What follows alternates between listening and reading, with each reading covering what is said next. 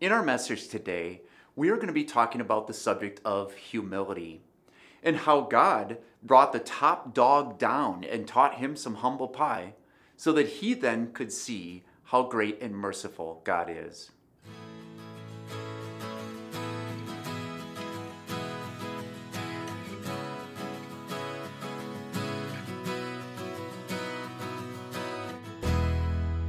Hey everyone, we are so happy to have you here with us as we continue our message series, Stand Out. And I'm just going to encourage you that before you listen to this message to just stop and you can read Daniel chapter 4 in your Bibles, as we are just going to be making reference to some of the verses that are in that chapter, but it will definitely help you in your understanding of this if you read the whole chapter.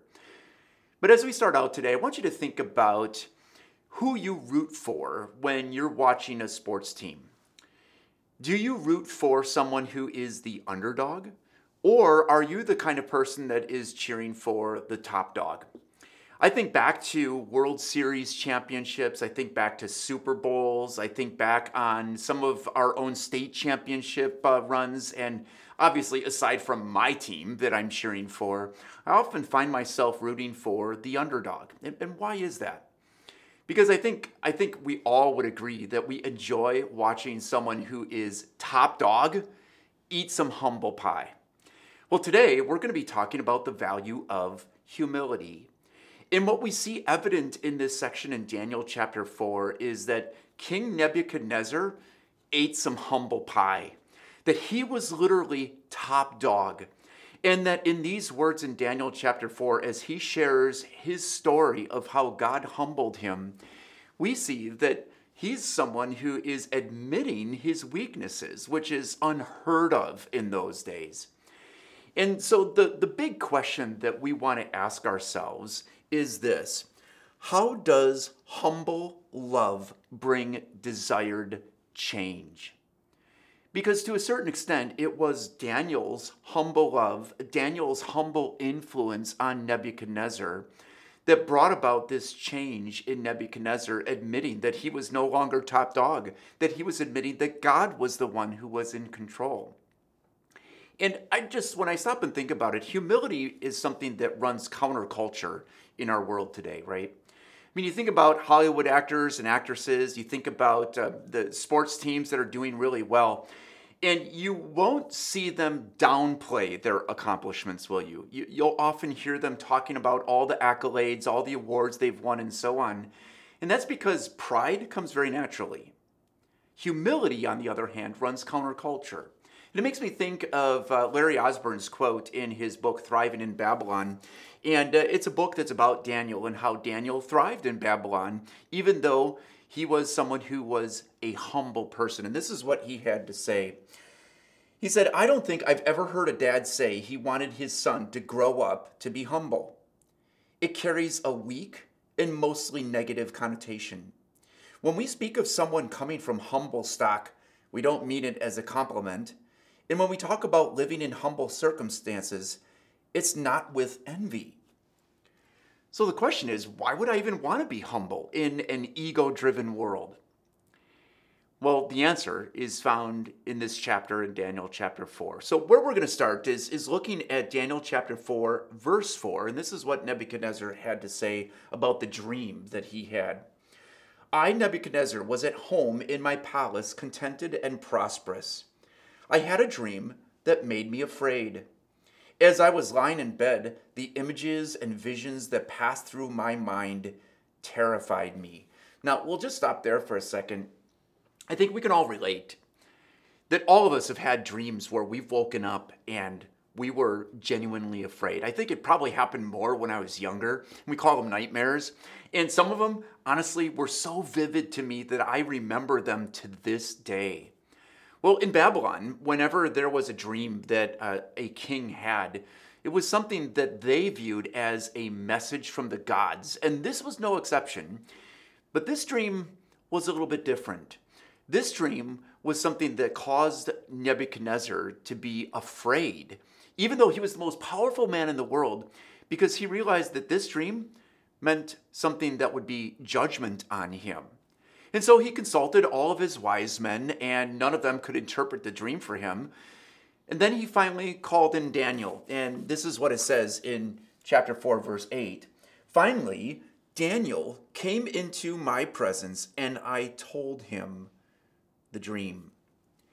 Now, as we think about humble love bringing about a desired change, not only in ourselves, but in people around us, what we see here is something that we can learn from Daniel and how we relate to people who maybe have different political opinions, different religious beliefs than us, maybe just different ways of looking at the world. How do we relate to people who are different than us? Well, here's what we can learn from Daniel, and this is our first point, that humble love begins with intentional listening. Dr. Stephen Covey, in his book, The 7 Habits of Highly Effective People, says that habit 5 is seek first to understand, then to be understood. I think we would all agree that you don't have to be a Christian to appreciate the principle that he's saying here. That to have the habit of seeking to understand others before we seek to be understood is incredibly valuable in every relationship that we have. But I think we'd also agree that that's especially true for Christians. And part of the problem with Christians in our world today is that there's a perception, and I think somewhat a true perception about Christians, is that Christians make terrible listeners.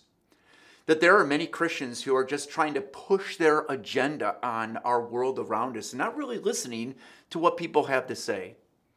And that's unfortunate because Jesus was a good listener and we want to represent him well to the world around us. Certainly Daniel was a good listener, as we see here, that he was willing to listen to what Nebuchadnezzar had to say. He was willing to seek understanding before seeking to be understood.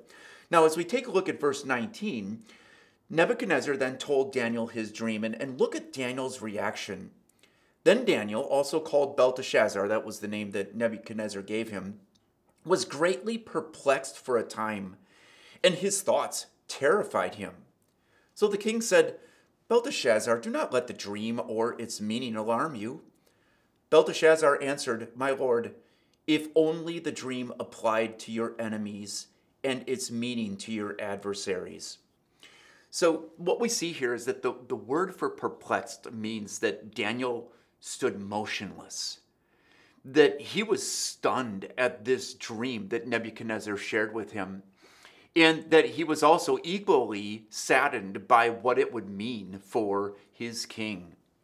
Now, we would expect that since this king had captured Jerusalem, destroyed the temple, had destroyed Daniel's family life, had brought Daniel to a foreign country, forced him to basically study all of the education of the Babylonians, the religion of the Babylonians, and so on. You would think that Daniel would be glad that Nebuchadnezzar was finally going to get what he deserved. But that's not what we observe here. Instead, we see humble love in Daniel. And then Daniel used this as an opportunity to be able to have a courageous conversation. If you look at verse 27, he says, Therefore, your majesty, be pleased to accept my advice. Renounce your sins by doing what is right, and your wickedness by being kind to the oppressed. It may be that then your prosperity will continue. Can you imagine how hard it must have been for Daniel to say this to his king? This required courage. So after listening well, he then was able to speak the truth in love to this wicked king who had done so much harm to Daniel's people, who had been so evil in all the choices that he had made, and yet Daniel wanted what's best for him. And so Daniel told him the truth. And so this is one of the points that we want to make when it comes to our humble love as well, that humble love leads to courageous conversations, which helps lead to God. Now, that lead stands for something. The L stands for listen. In other words, as we go back and think, to seek understanding before seeking to be understood, I just think of the different examples of doctors that I've dealt with over the years, that there are some that just have incredible bedside manner, that they will take time to be with you, that they will listen to what you're having to say, that you can tell that they genuinely care for you. And that's what listening does. As we listen to people around us, we can show that not only do we care, but God cares. And that's what Daniel did for Nebuchadnezzar. Now, the E in lead then stands for empathize. It means that we're putting ourselves in another person's shoes, that we're seeking to understand not just what they're saying, but how they're feeling about what they're saying. Now, certain people have a better giftedness at this than others, but all of us want to seek to put ourselves in the shoes of other people and to understand how they feel about what they're experiencing. And of course, Daniel, as he listened to Nebuchadnezzar, he could sense that Nebuchadnezzar was afraid. And then the A in lead stands for affirm. That we want to affirm people and to put value in what they're saying. Even if we disagree with what they're saying, we still want to affirm them, that they have value in our eyes, regardless of what their opinion, regardless of what it is that they're talking about. I think sometimes Christians, that we have this tendency to put people off because we're not very good at affirming them, even if we disagree with what they're having to say. So that's something to work on. But then finally, the D stands for direct. And it means that we want to direct people to the one who is the solution for every problem that we have, even the problem that we are caused by ourselves. So in this case, Nebuchadnezzar's problem was his pride, and that God was going to bring judgment on him if he continued in that. And that's why Daniel directed him to God, told him, renounce your sins, repent of your sins, turn away from your wickedness and the way you oppress people, and then perhaps God will have mercy on you. And so that listen, empathize, affirm, and direct is a great way for us to be able to have courageous conversations with people as we point them to the one who is the solver of all the problems that they may be experiencing. Now, here's the thing, is that we want to understand that in verse 28, look at what happened. All this happened to King Nebuchadnezzar. 12 months later, as the king was walking on the roof of the royal palace of Babylon, he said, "Is not this the great Babylon I have built as the royal residence by my mighty power and for the glory of my majesty?" So Nebuchadnezzar didn't get the message, did he? And as we're going to see, then God brought judgment on him. But he gave him 12 months to think about what Daniel's courageous conversation was all about. But let's just do a moment of self-reflection here. Sometimes it's so easy to point the finger at other people and say, well, at least I'm not as proud as them. But you see the problem in that, right? That as soon as we go there, then we're the ones that have the pride problem in our heart. And that's why I think it's a very fitting question as we kind of diagnose, where am I at in this section? Do I see some parts of my heart being like Nebuchadnezzar's?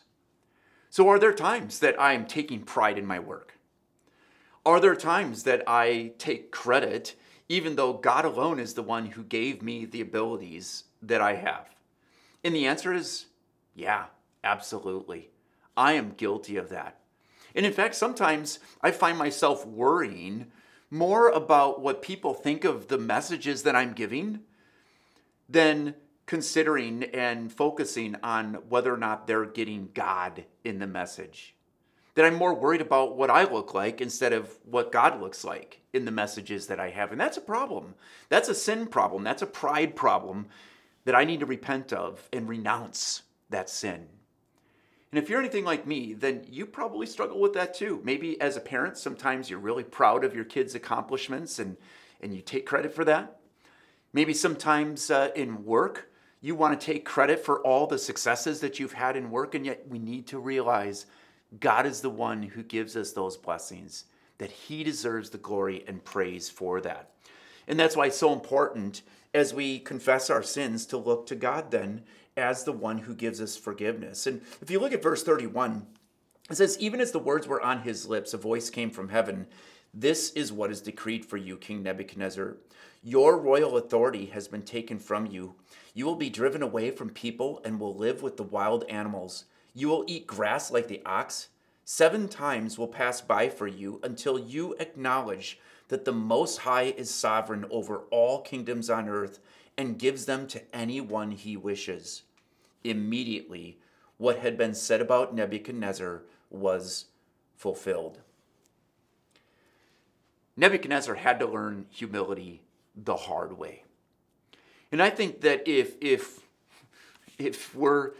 we think about this in terms of our own lives, that's true for us too. Wouldn't you agree? Back in college, I was pretty proud of the car I had. It was, get this, a Pontiac 6000.